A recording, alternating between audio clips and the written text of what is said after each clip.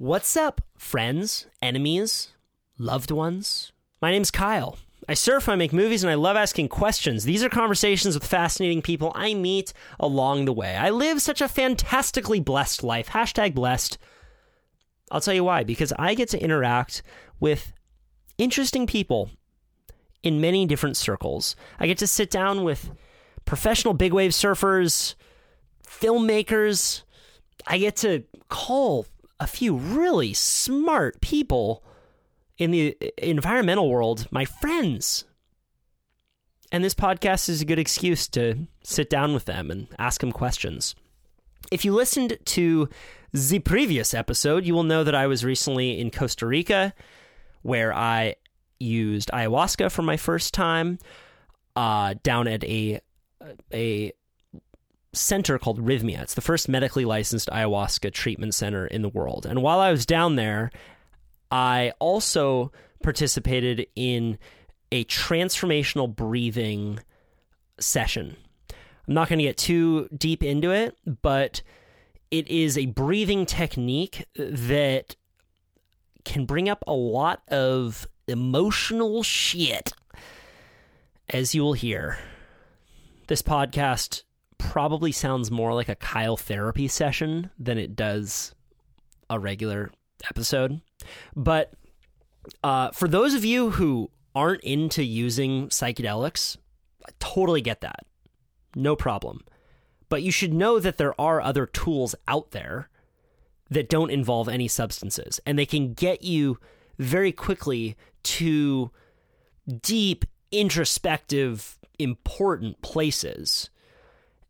And I hope that after this episode, you think about breathing differently and you breathe differently. This episode is with the facilitator of the session, Nicole Rager. And we talk about breathing for an hour. And what else? It was cool. It was super cool.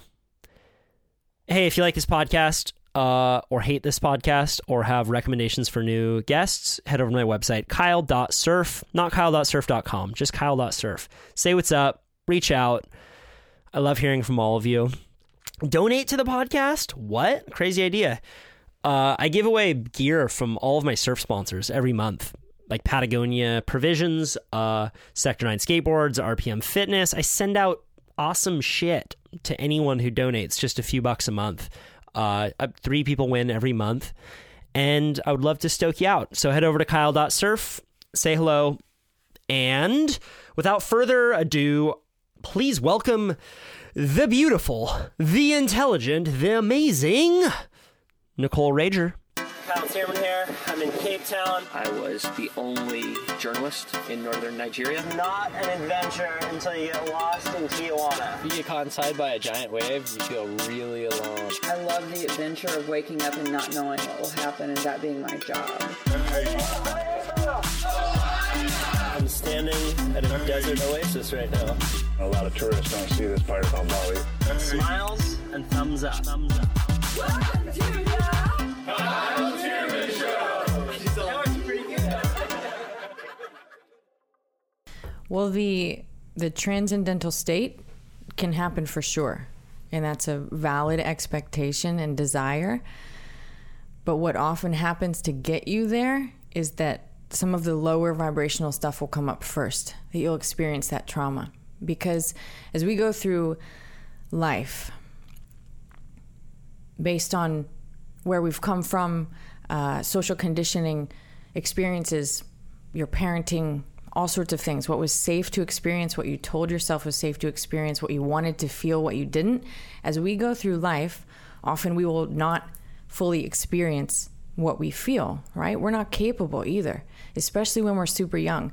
And so we repress our emotions, consciously or not. And one of the easiest way for us to do that is to control our breath, to either breathe super shallowly or to breathe in a certain area or whatever. We don't even know we're doing it, but it happens from a very young age, especially during traumatic experiences. So as you begin to open your breath and breathe deeper and more fully, then naturally what happens, it's an amazing thing that those energies that you repress just start to come up and transform. It's incredible. Why? It's an energetic thing, really. When you breathe, the way that I was coaching you to breathe last night is an integrative style. So it's a connected style, and it sounds like... you do a few rounds. Can I do it? Yeah. So you emphasize the inhale and you relax the exhale. So it's going to sound like this.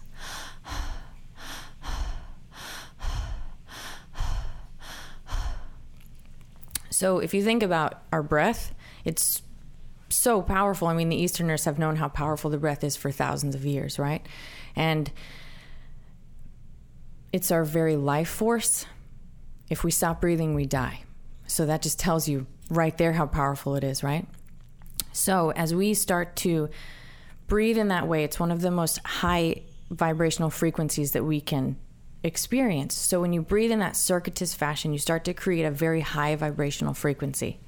So emotions are all energy. They're all frequencies as well. So things like peace, love, happiness, joy, that sort of transcendental state that you want to experience, that bliss, those are super high vibrational frequencies.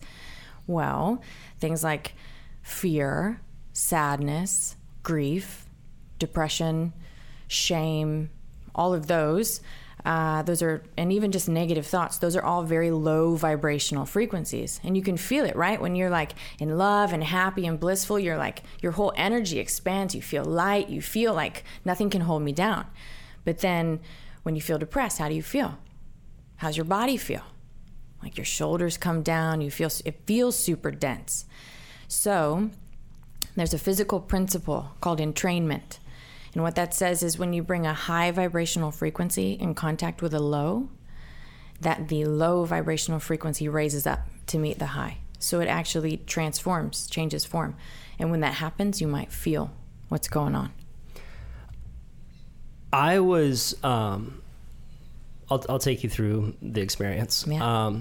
Yeah, I'd like to hear from your end too. Sure. So you laid us back on pillows, and there was a pillow underneath our knees, so we were in a very comfortable leaned back position, raised slightly at a 45-degree angle, and you coached us to start breathing. And the first thing that happened is I started to feel a little bit tingly, and I don't know how long it was in. As I've tried to track the experience chronologically, and it's difficult for me to recall when it actually happened. But what happened was all of a sudden I noticed that my hands turned into claws, where my 5 fingers were stuck together like they had a rubber band around them, and I couldn't physically open them. And I noticed all of a sudden this pulsing energy coming from my elbow out through my fingers. But it wasn't this flowing energy like, oh, there's all this energy flowing out my hands. It felt like squeezing a tube of toothpaste out of a tube that was too small. So it was barely coming out. Ouch. And what then started to happen was my hands started to shake, and I was continuing to breathe, going, and at a certain point, what happened was I was transported back to a scene where I was in a hospital, and there was an anesthesiologist over me. And the anesthesiologist was an Asian guy in his mid-40s. And this is a real guy who was my anesthesiologist, who I haven't thought about in years.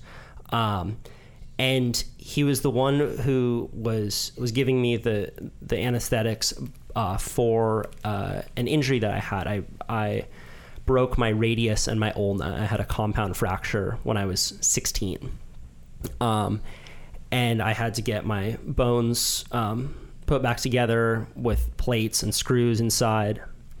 I then re-broke the same arm, the same radius, when I was, I believe, 19. Mountain biking the second time. First time was skateboarding, second time was mountain biking. And then I broke, and every time they had to go in, take out that metal, put in new metal. Quick anecdote. Did you know that when they take out the metal from your arm, they reuse it and they tend to send it down into other countries where they don't have all of the metal used? So the metal that was in my arm for a few years is now in someone else's. Is now in the kid down the street's arm somewhere else. But wow. Then I broke the same arm again when I was, I believe, 24. 3 times? 3 times, skateboarding the third time. So a ton of trauma. You can see I have a huge scar on my arm. And I'm a good healer, so it was very quick healing. A couple months out of the water every time, no more. My arm still feels tender if I ever get a massage. The masseuse hits something like, whoa, wow, yeah. That was a zing. But I felt like I was over it. And it was also funny because after my ayahuasca journey, I didn't have really any deep emotional release. It was all very beautiful insights. I was writing a ton in my journal where I would ask a question and then I would answer the question immediately. And it was very cool. But there was almost a feeling of like, I worked out all my shit, I don't have, I meditate. I'm good at talking about things. Like I don't have any of that. That's great. Right. There was still a little pat on the back, Kyle, right on. Good.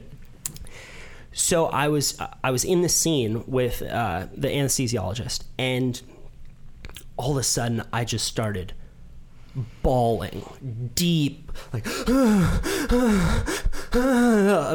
very, very deep crying. And the only words that I could repeat is that you were just doing your job, but I'm ready to heal now. And I just kept saying, I'm ready to heal now. I'm ready to heal now. And my hands were pulsing, and I still couldn't hold them. And all of a sudden, as I was saying that, and as I was sobbing, you came over and you turned me on my side. So I was curled into a ball, and all of a sudden my hands were able to slowly start to open. And then what happened was the energy shifted, and I was continuing to breathe, because it is similar to a natural crying breath. That like it felt good to continue that breath as I was sobbing. It didn't feel like a forced thing. Yeah. And there were points when I would stop, and then I would just continue to say, okay, just work through this, just work through this, just work through this. And all of a sudden the energy shifted to my stomach, where when I was 15, I ruptured my appendix down in Mexico, and I had to get an emergency operation while I was in Mexico. And they took out all my intestines, and I was in the hospital down there for 10 days, and I had a lot of digestive issues for about a year and a half after that. But I have since healed and I have a big scar on my stomach, but I haven't thought about it in a few years, and it still is it's a big scar, but I felt like I've gone through it, haven't had any digestive issues in a while.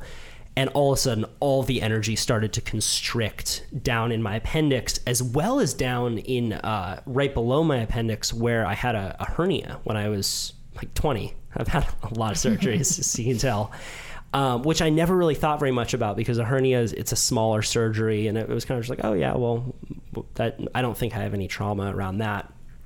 And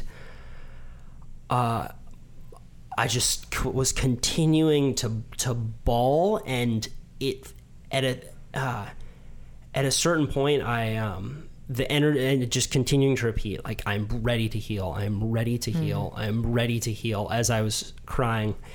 And then all of a sudden I felt this feeling starting to come up my stomach from the bottom of where from my pelvis all the way up, and I had to run to the bathroom and started dry heaving into the toilet. And it felt like the only image that I can give to really describe the level of emotional release that I experienced was, have you ever watched a video of a dam explosion? No. Like, there are these videos where they'll do river restoration projects, and they'll set explosive devices all along the dam, and there's just a moment where it goes and the water starts rushing through. Yeah. And I was laying on the bathroom floor, curled in a ball, crying, and it felt so fucking good. That's awesome.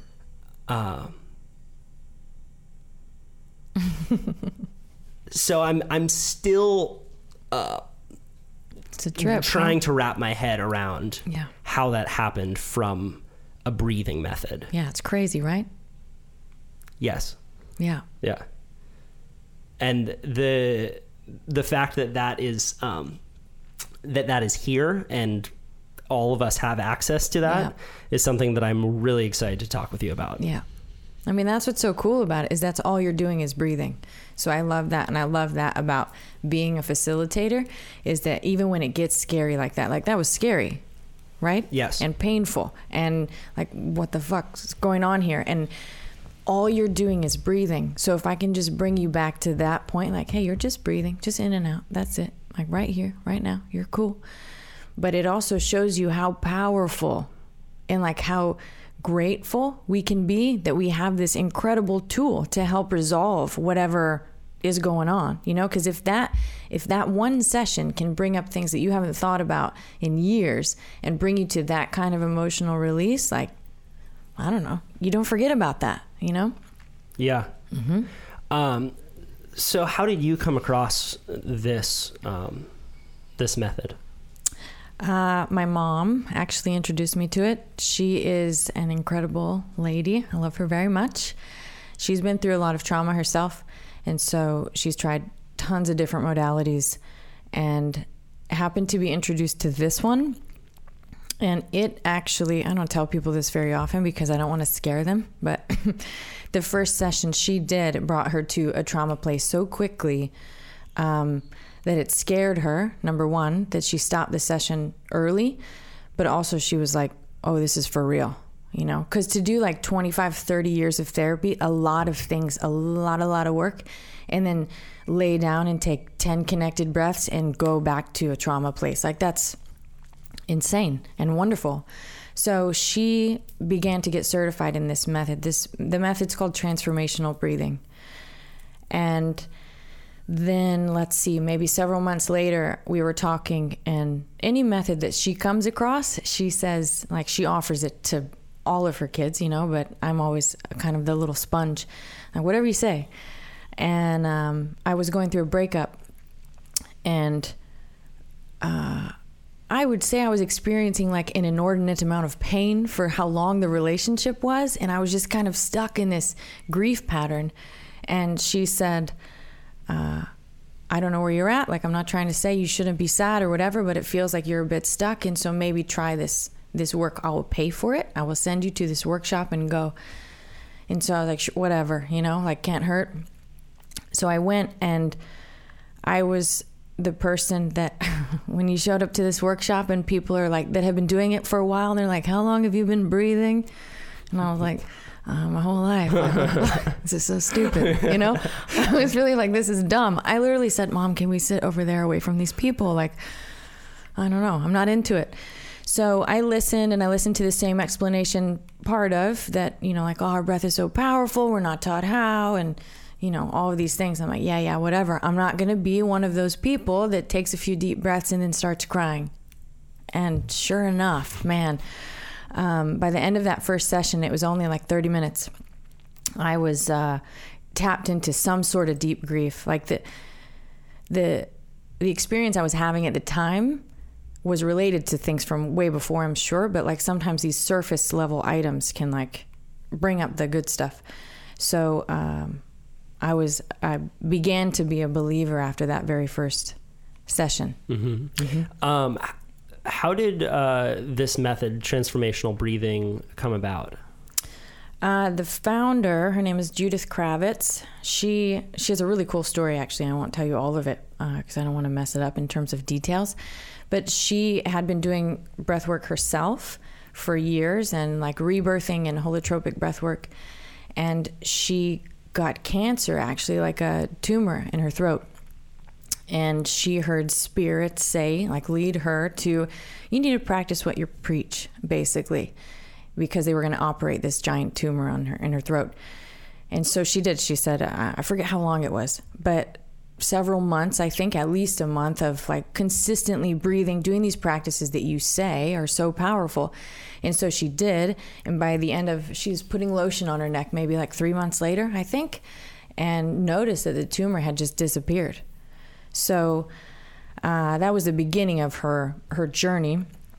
And so she ended up collaborating with some other people, but noticing that there's a particular, as I mentioned earlier, the breath is so important, right? There is a science that they've developed called the breathing analysis, I guess, and the breath pattern analysis, where I can look at the way you breathe and where I see movement and what muscles are contracting and tell a lot about your beliefs. And so she started doing some body mapping and noticing different areas that hold certain emotions, and can kind of see what's in your subconscious just by looking at the way you breathe. And so then learning to modify that in order to clear some of these beliefs that maybe aren't serving you or keeping you from living the full life that you're meant to live. And so. And then how did you become trained in this? So you went to the... I went to the workshop. You went to the workshop. And holy shit, this is for real. Really, and it was so funny because even the end of it, like it's 5 days long, and we do what you did 3 times a day, like an hour-long session mixed with some other classes and things. And not all of them are that intense, but some are really nice and peaceful. So do that, and by the end, even the 4th day, I was like, this is cool, but I was still kind of like stuck, you know? And finally, there was a breakthrough moment where I allowed myself to feel whatever I was feeling, which at that time was like, this is stupid. I don't want to do this. I don't want to breathe this way. They're like, prodding around. And my mom was there and encouraged me to just take whatever you feel into the session. And so I allowed myself for the first time, and I don't remember how long, to just be like a bitch, essentially, and be pissed and be like, I don't want to, like this little kid that was like throwing a tantrum, you know, like, I hate this, I hate you, you're ugly, this is stupid. And so I allowed myself to feel whatever I was really feeling. And at the end of that session, I was like a different person. Wow. So the founder the next day, she said like, hey, are you going to go on to be a facilitator? And I was like, listen, woman, I just gave you a bunch of money and, relax. Well, my mom did, but, and then, so I was like, still not really on board necessarily, just like, I'm still figuring it out. And then like a week later, the way that I felt was truly different. And the way that I thought and the way that I connected to myself and other people and everything felt so different. And it stayed that way that I really wanted to share it with people. So I went on to be trained.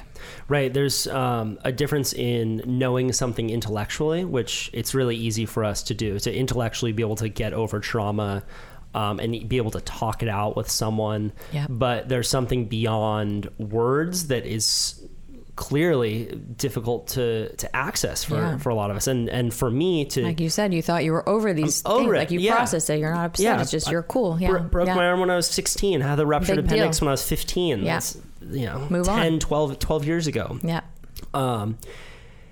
So then from there, what were the big lessons that you learned in becoming a facilitator? Because last night it was a big difference having you there as opposed to if I was just doing that breathing on by myself. For sure. So what are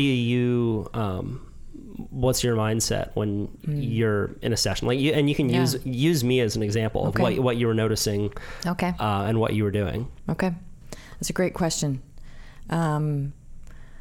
You learn a lot of things, but one of the premises that helps me so much actually is that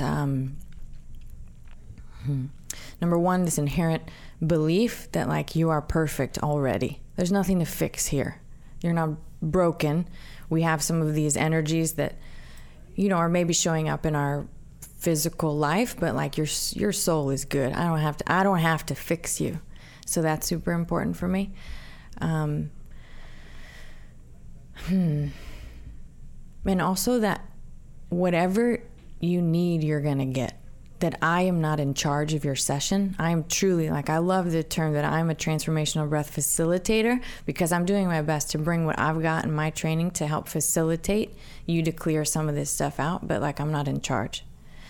So, so bring me into the situation last night. Yeah. So last night, beforehand, you said, hey, so there might be some sounds that are going to come out. Some people might be crying. Yeah. Isn't that funny? One girl was worried that she was going to cry too much and that Kyle was going to judge her for crying. Nah. He took the cake. I took the cake. Oh, fuck. Yeah, I was making jokes beforehand, like, well, you know, I have been recently on a bow hunting trip with the rams. I've been practicing my sheep noises. I mean, meh, meh. So something like that might come out. Kind of did. Little did I know. Yeah, one frequency something away. Like that. Yeah. How would that have been if I just would that have weirded you out if I would have started making animal noises? Yeah. I've seen it. You see crazy shit. Yeah. I bet. Yeah, it's nuts. Yeah. There was a point too where I was doing very deep, like, like wrenching sounds that were coming out. Yeah. So the cool thing is, I don't know what's going on for you. Totally. I will never know what you're experiencing. So sometimes that's really cool, because I'll be like, that person is not getting anything out of this session. And then it'll be over and they're like, whoa, that was the most profound experience of my entire life. I saw Jesus and I'm not even a Christian, you know? But then on the other hand, I don't know what's going on for you. So I'm trying to like support you in those moments. And so I just hold on to a couple of tools, and the breath is the easiest one to hold on to. So I mentioned that I can like if you change your breath, you can change your life. So it's the same thing. When that starts to happen for somebody, that they go into this really deep traumatic place, because yes, you were over it, like you said, on a conscious level, but your subconscious experienced a tremendous amount of pain. And even 15, like, we don't know how to process that. And we like physically don't know how, and emotionally don't know how. We don't have the tools for that. And we don't want to. And just to think about being under anesthesia and like that hurt, you know? And so your cells are kind of like crying out, and they have things to express, you know? So that stuff is stored in your subconscious, whether you know it or not. You know, none of us know what's in there. So what I think is better out than in. And so as you start to experience some of that trauma and, let's see, are crying a lot or something, I want to let you feel it, because it's important, that release, like you said. At the same time, I don't want you to stay there. And so that's a lot of intuition, like just seeing how long does he need to cry? When is it becoming not beneficial? So I'll let you cry for as long as you need. And also physically, if you're in pain, if your hands are super tight or something like that, then I want that to release, because it's a signal of holding on and like the fear manifesting in your hands. And so, okay, good. Let's try to slow the breath down a little bit, because your exhale, like some people will say that you're just hyperventilating, and so your hands are tingling, and that makes sense, which is true, but you're hyperventilating because you're afraid. And so if I can slow down your exhale a little bit, that will tell your subconscious it's safe to let go. It's safe. So like flipping you over like that also physically makes you feel a little more safe. Your chest isn't exposed to the air, your face isn't exposed, so you can kind of comfort yourself laying down on your stomach. And then hear your breath, hear how it's always there, and then it tells your subconscious, okay, it's safe to let go. I'm ready to heal. I'm cool in this moment. And before the session started, that was one of the pieces of advice that you gave, is that the focus is on the inhale, not on the exhale. Why, and is that because the exhale, a conscious exhale, tends to be holding on to? It depends. To things? It depends. Okay. Can I say something about yours? Absolutely. Yes. So I want to understand it. That's the reason I'm having this conversation, is because I'm still kind of spinning from the experience. What's cool is that you have a solid relationship with your breath already, right? From just being in the water and everything. Like, you have a really nice, big, open breath. So that brings a lot of integration. Some people are breathing super shallowly. And you can't see any movement when I look at them, but you were like super, like you're ready. You were ready and probably not afraid because you didn't know. So that's cool. But with your exhale, there was like a pushing out and a contraction. And so what that says, via Judith, in the hundreds of thousands of people that she's breathed, there's a relationship between the exhale, meaning when you're pushing it out, it's almost like you believe that you have to push the bad things away. You have to control the situation, that you can't relax because something bad might happen. And so if you can relax your exhale, then it helps you to, just trust the universe a little bit more. Trust your higher self, trust spirit instead of your power,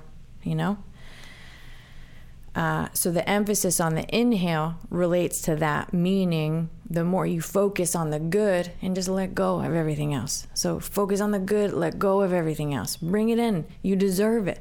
I deserve it. If I want to be here. I want to be in this life. That's a different energy, right? Than okay, I'm going to breathe in and then push everything bad away. Right. Does that make sense? 100%. Yeah. 100%. And I have that habit. If I'm, on a film project and it's been a big day, or something's not going well, or there's an unexpected thing that came up the other day. One of the interviews had some scratchy audio in it. And when I learned that, I did, okay, all right, we're going to solve this. We'll figure it out. And Hunter, yeah, yep. Absolutely. That is something that I know that I breathe. Okay. So you flipped me over so that I could be in a different position, release more, continue walking me through that. And then there was a point when you realized there was, okay, that's maybe holding in the crying state. Walk me through the rest of your mental process through that session, what you were noticing. Okay. So before I flip you over, everybody breathes in a different way. The goal is for there to be, have you ever seen a baby breathe? Yeah. Right? Or a dog? They breathe like super fluid, and just everything's moving super soft, like that's the goal. Yeah. But like I said, we hold our breath sometimes. We also contract certain muscles. So people that breathe, maybe like the muscles that expand when they breathe are in the solar plexus. Those are super hardworking, perfectionistic people. If they want something done, they do it themselves. They can breathe up in their chest, but they'll do it when they feel like it, which is symbolic of they'll show their emotions, but when they choose. And they'll feel what they feel, but when they choose, when it feels safe. So to talk about you're breathing super, you have a very nice open breath, but you're breathing quite a bit in your chest, which means it feels like a lot. So that's good because you need it to. But then there needs to be some balance as well, bringing the breath all the way back down to your lower belly, which helps you feel grounded, helps you feel safe, so that if you are feeling things, you're still secure and safe. So if I flip you over, it makes you feel safe because you feel the whole ground there. You're not so vulnerable, but also you can feel your lower belly, the pressure of the ground pressing into that, and that just naturally starts to smooth things out. Gotcha. What does someone who breathes from their lower stomach say about them? If you say people who breathe from the solar plexus tend to be hardworking perfectionists, walk me through a few of those personality traits that tend to result from different types of breath. So we've got the middle breathers. That's what I was for sure. I had to lay on my stomach a lot just to calm that down. Not very many people are naturally lower belly breathers. So that's where when we first get into this, we teach you, okay, like, let's see how this feels to do this lower expansion. But what accessing that area is about is your grounding, feeling secure with who you are, feeling worthy to receive all of the good that there is in the world. Yeah, those are the main ones. Even like if you're having like digestive issues and things like that, it's super important to breathe there. What we see more is not just low belly breathers, but that some people it's easier for them to breathe there than it is in their chest, or they can only breathe in one area or the other. So the chest, like I said, usually people who like, if I lay you down and say, oh, okay, take a few deep breaths, and I see this big, beautiful like expansion in the chest, and these are like the spiritual people who like would way rather hang out in like la la land and dreamland and are super emotional, all of this. They love spiritual conversations. They just love to feel and feel connected to spirit. The issue can be if they can't also breathe in their lower belly, it can manifest like they can't make it to an appointment on time. Amen. Yeah, exactly. Right. Yeah. And so, or like maybe people take advantage of them a lot. And so just by teaching people that are chest breathers to breathe in their lower belly, they will start to get better with boundaries and just making their dreams a reality. So, wow. It's pretty cool. What else have you noticed? Any other? I think this is fascinating. It's cool, huh? I'm sure there's some people listening to their cars like, yeah. God damn it. Yep. I totally get taken advantage of. Yep. And you're not meant to breathe in Right. this like integrative fashion all the time. But once you do, and once you start paying attention to where the breath is going and where there's restrictions, you can, it's just so much easier to tweak things in your life. So for me, if I'm about to do like, I don't know, a podcast or something and I'm feeling nervous, you can feel it in your chest, right? That's where usually anxiety hangs out. So I will put my hand on my lower belly and take some deep breaths in my lower belly just to pull some of that energy down and go like, no, it's all good. Like everything's cool. So I love it for the practical use, just like a few breaths, you know? What else have I noticed? There's what I think is one of the most fascinating things is like, even if people can breathe super fully and they're like, oh yeah, look at me, I'm doing well. They'll have like a little twitch or something. So like when they breathe in, they kind of rock their head backwards, or their neck muscle. Like, I don't know what this is called. This little thing here, but it'll like twitch. And so if I see that, it's like a very subconscious need to control. And so if I hold that thing still or encourage you to do so, or even with the jaw, some people are like, yeah, I'm like, open your mouth nice and wide. And they're trying to breathe in, and then they'll take one breath in with their mouth open, and then it just closes right back up. And they don't even know they're doing it, but it's just a means to control. So if I like limit that and hold that muscle still or hold their head still gently, then the whole breath will change, and they'll have whatever emotion is being controlled by that thing will come out. It's awesome. Yeah. Isn't that wild? It's so wild. Yeah, it's so wild.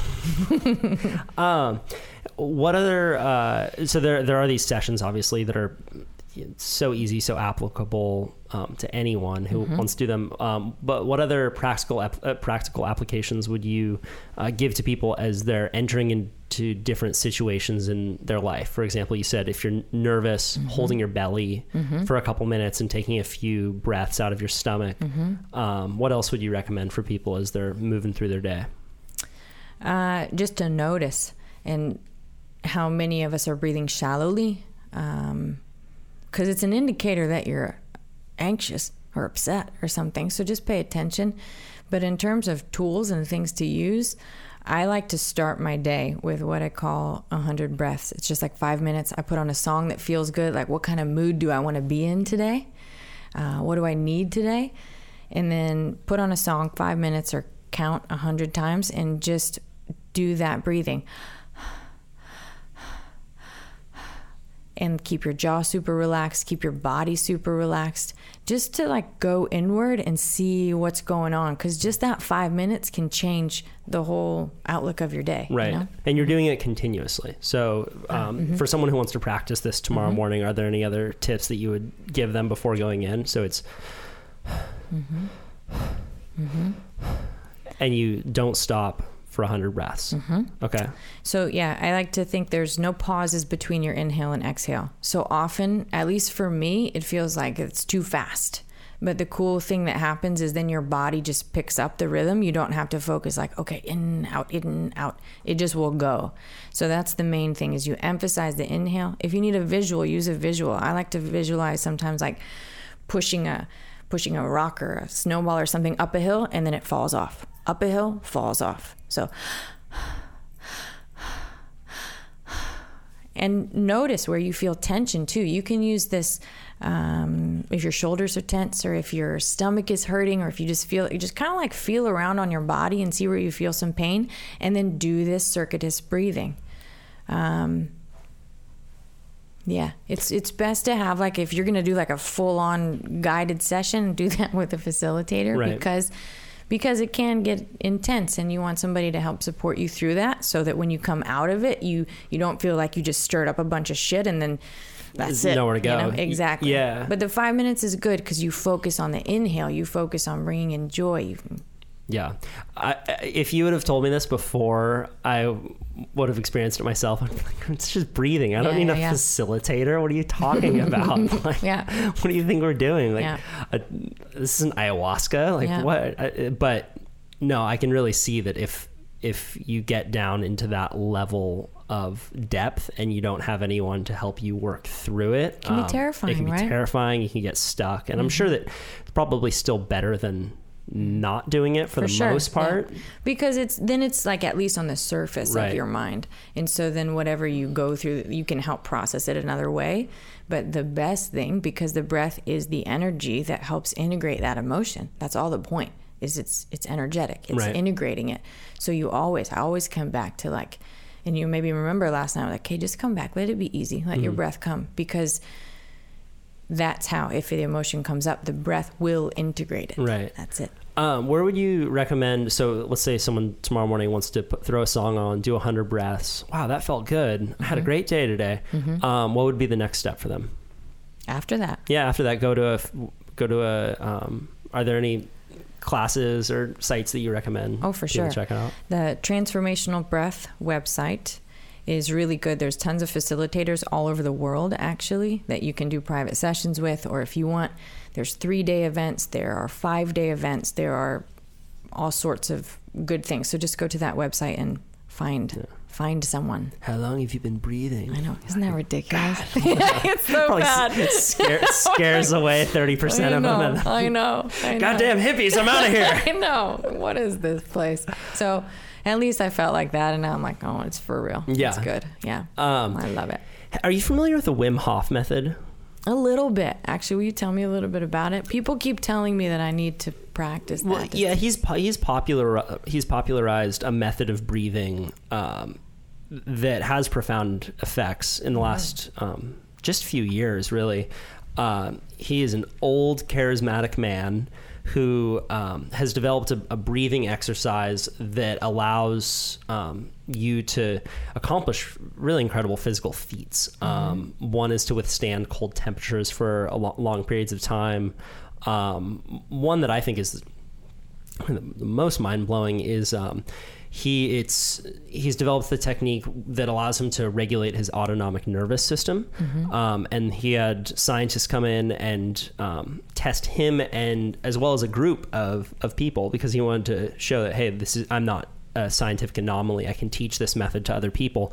And they injected all of the students with some kind of disease, and they did the method of breathing, and they were able to monitor the cells fighting off the disease in a way that most humans aren't able to control. That's awesome. His breathing technique is a little bit different. I believe it's roughly 30 breaths where you go in and hold and 100%, and then exhale 70%, and then in 100%, exhale 70%, 30 times. So it's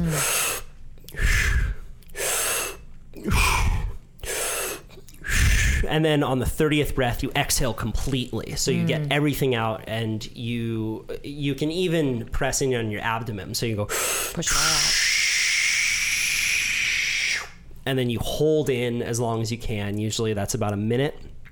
And then you take one big inhale and you hold as long as you can there. And you do a few rounds of that. And I was doing that method with my friend Hank out in Hawaii, actually, on a recent trip. And I found that it gave me a ton of energy. It's a very powerful feeling that you get after. It's very much ready to start the day. Yeah. High fives and chest pumps. And a lot of people who I respect have gone through the Wim Hof course as well and have talked about the profound effects. One is a guy named Josh Waitzkin. He's my hero. He wrote a book called The Art of Learning. You would really recommend that. You would love this book. You would love this book. Okay. Tim Ferriss also. He's had him on. He's had Josh Waitzkin on his podcast a couple times.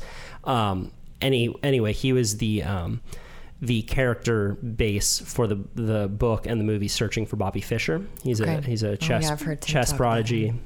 From chess prodigies to billionaire investors. He's talking about Josh Waitzkin. Anyway, Josh Waitzkin was raving about the Wim Hof method. After becoming a chess prodigy, he became jiu-jitsu champion, trained under Marcelo Garcia, total badass.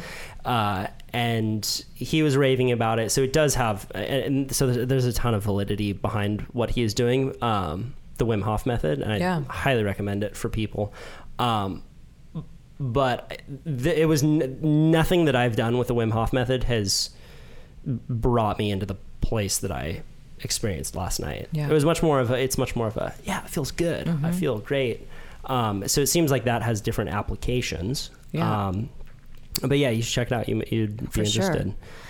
So that I can, even just to know the difference, to me it would seem just right listening to you that the physical benefits are obvious, right? You're breathing in so much more oxygen, which is all that vitality and power, and here I go, and detoxifying with every exhale.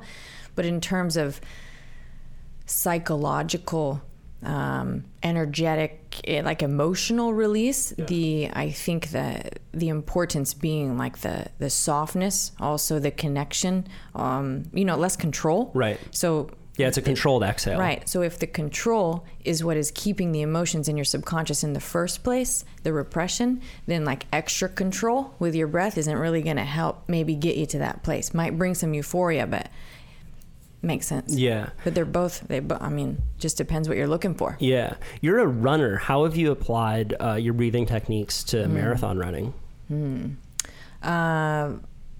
Well, honestly, I haven't trained as much since I got certified to do this breath work. But what I notice is there's obviously like the euphoria and everything that comes where everyone's like, oh, running feels so good. But that pattern is how it goes, and you're like, it's a little more controlled, I would say. But when I train now, I focus on relaxing my exhale more. Okay. Yeah. Just to let it be easy, let your workouts be fun. Doesn't have to be so intense all the time. Yeah. Makes me feel like I have a little bit more endurance. Yeah. No, I would imagine. And how about heat and cold exposure? Have you found that your breathing techniques have impacted your ability to withstand different temperatures? No, I have not tested that. You're in Costa Rica, so it's not a lot of cold here. It's either perfect out or it's really hot. Yeah. I will say that breathing in this fashion in warm temperatures speeds up integration by half. Oh, wow. Yeah. There's actually a practice that we do where we breathe with a snorkel in a hot tub to sort of simulate the womb experience. Oh, wow. Yeah. And the integration happens super fast. It's very powerful. Isn't that cool? A bunch of people in a hot tub with snorkels on crying. Yeah, it's pretty weird. I know, it's really weird. No. Wait, no, you don't cry. It's different because I was actually like, I'm not really into this. Imagine that again. And but I really did go to this, like, and the intention is there too. That's what the purpose of the exercise is to integrate any sort of womb trauma, because your subconscious stores everything. So if, say, your parents were fighting all the time while you were in the womb, that kind of energy can be integrated during the session. So I actually felt super peaceful, like more peaceful. Like there was nothing I was worried about when I was in this session. I just totally enjoyed feeling like I'm here in this water, I'm chilling, I'm breathing. Like the breathing is very gentle, but then you get to have this beautiful, like a new birth. So if there was trauma around your birth, you at least have like a new memory kind of what it might, like my mom was actually there when I did this, so she got to like hold me, tell me how excited she was that I was born, like what a great life I was gonna have, all of these things. So it's just a cool thing. Yeah. Yesterday I sat down with Jeff, the doctor here at Rhythmia, and we had a great podcast, and he was saying that one of the results of ayahuasca is it reshapes your neural pathways and those memories. He used the example of if you had a scary experience with a dog when you were a child, and now for no reason you're afraid of dogs, for this something that happened to you when you were 3 or 4 years old, but you like dogs, you want to like dogs, everyone around you likes dogs, but you haven't been able to have the neuroplasticity to reshape that pathway, and that's on a scientific level what ayahuasca can do for people. Are you aware of any science around the reshaping of pathways around the breath work? I am not, but I wouldn't be surprised. Right. You also were saying, I mean, you work here at Rhythmia, you have access to ayahuasca anytime you want. Yeah. And you said that you've taken it twice. Would you be willing to talk about your experience and kind of your reasons for not doing it more? Sure. Well, when I first came here, I didn't realize that the plant medicine was such a focus. I'd only met one person who had journeyed before, and he did that in Peru, like one person. And so I came here to do the breath work, and because I love Costa Rica and all of that. So there was a bit of I need to learn about this. Also... You're good. Okay. Yeah. I was nervous too, and this is my new job, my new work, and it felt very vulnerable for me, and so I really wanted to get settled and feel like it was right, and I didn't. It's a new thing, and so when I finally did decide to participate in a ceremony, it was because I felt like, okay, I really want to go. I don't want to not go because I'm afraid of the vulnerability or of what I might see in there. And so I really wanted to go, and I felt as safe as I possibly could with the group that was going to be there, the shaman that was going to be there. Yeah. Right. Yeah, I can see one thing that I'm going through, since this is such a new world for me, it was so profound, is we're kind of screaming ayahuasca from the top of a hill, as I am, because I'm so excited about it. But I do think that it's really important to talk about that mindset going in beforehand, and not just say, oh my God, I have this friend who's super fucked up, I'm going to give him some ayahuasca and it's going to fix him. Because I don't think that is the most healthy way to make it happen. And it seems that you have a very healthy relationship with your mind and your spirit, and you're not just going back in and be like, oh God, I'd take another one. Get back into this world where I feel connected to myself. And that is a relationship that I would like to have with the plant medicine, and not develop the kind of like, oh, I could really use another feeling, and I mean, this stuff's super sacred, right? Super powerful. So that was also my thing, is like, I don't feel familiar enough with the plant and with everything to just go in there and get what I need, you know? So to me, I really wanted to come in there with a sense of reverence and as vulnerable as I could be, knowing that I don't know much about this plant, you know? And so, I think that's really important.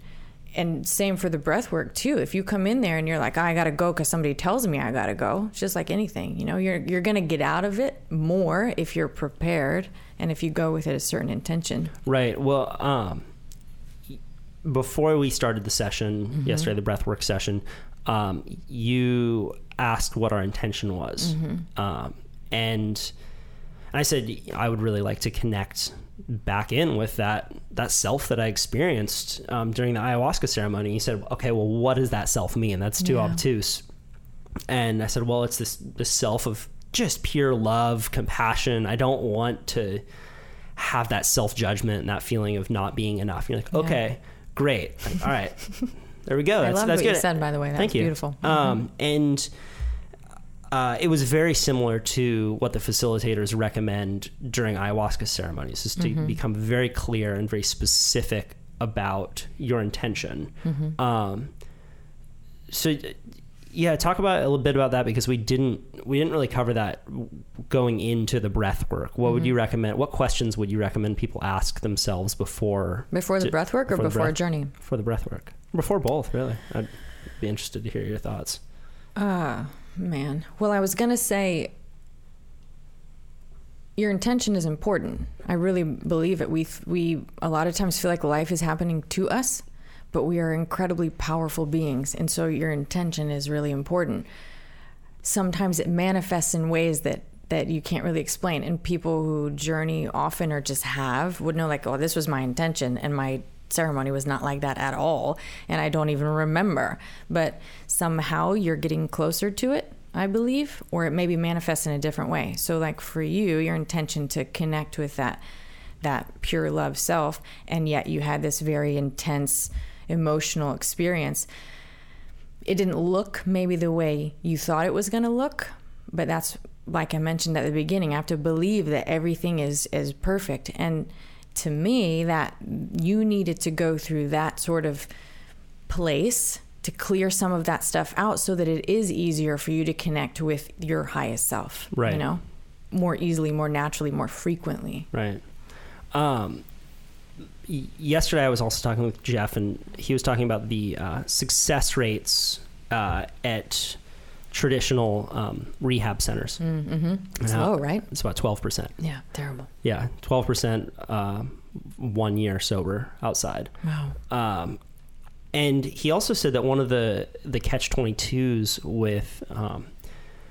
with drug addicts are that they can't take ayahuasca while they're addicted to heroin. Right.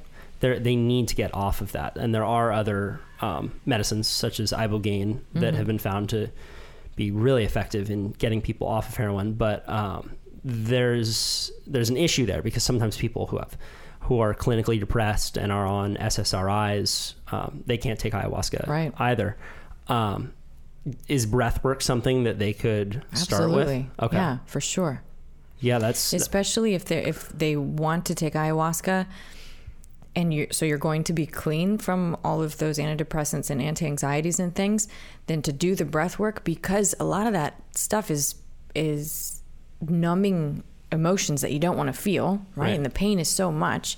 So if you can take that to somebody who can support you through the breath work, that will absolutely help the process, for sure. Right. Is there is this breath technique used at traditional rehabilitation centers? Some. Okay. I know there's one in Florida for sure. Yeah. Working with addictions. I'm surprised that they haven't made it illegal yet. I know, right? It's so effective. It's free. Yeah. Everybody can do it. Yeah. Yeah. That was. Jeff was also saying that the response rate here, when asked patients, when Rhythmia asks patients, did you receive your miracle? Right? What is the miracle? He said it was somewhere in the around 88%. And I would bet that breathwork has a big part to do with that. There is this, like, ayahuasca is so cool, right? Like we love to talk about, ayahuasca, and it's this vine that you find down in the Amazon jungle, and it allows you to meet yourself. Yeah. But again, for me, the breathwork was as or more profound than the ayahuasca experience. So I'm really happy that we're able to talk about this here. Yeah, me too. Is there anything else that you want to cover before we wrap this up? Well, I like that point that for some people, I love the way that they have it set up here at Rhythmia, that you can do ayahuasca and the breath work, both, or one or the other. And it's so cool to see that some people really do gravitate toward one or the other, or both. And then the combination is perfect. Like, how can you know that you did your journey a couple days before your breath work? We have no idea what your breath work session would have been like had you not done ayahuasca, and vice versa. Some people do the breath work and then go do their journey, and then they're like, wow, I came back to my breath every time and it helped me so much during my journey. So they're so good together. But I believe like your spirit knows what you need, you know? And so it's going to call you in one direction or the other. But hey, if you are called to do both, like, I feel like that was the most interesting thing was how I set the intention, but I had no idea that I still had trauma around these injuries. Yeah. And that my mind went straight there into a room with the anesthesiologist. Yep. So crystal clear, like it was yesterday. That's awesome. Mm-hmm. Right on. Well, where can people find you if they want to reach out? Where can they find me? I don't even know. I don't know. Well, I'll say it later. Yeah. Well, I'll figure it out. They can find me at Rhythmia. Yeah. Thank you so much for coming on. My pleasure. Thanks for having me. We made it through another one. We've got some good episodes coming out for you in the coming days and weeks. Next up is with Jerry Powell, the founder of Rhythmia, to circle out this psychedelic trifecta. And then Kai Lenny, professional big wave surfer. If you're in the surfing world, you know who he is. And so many more. I've been recording like crazy, but have not had the time to be uploading like crazy. So that's what's going to be happening in the coming weeks. Hey, if you like this podcast, before you take off, give it a rating on iTunes. Please, please, please. I'd appreciate it. Or don't. Whatever. It's not like I care. It's all good. But actually, seriously, it does matter. So if you have 2 minutes, give it a few stars. Helps more people find it. All right. As always, get in touch with me on my website, kyle.surf, or Instagram. You know what to do. And get outside. Start breathing. Take a deep breath. Dive underwater. And have a great day.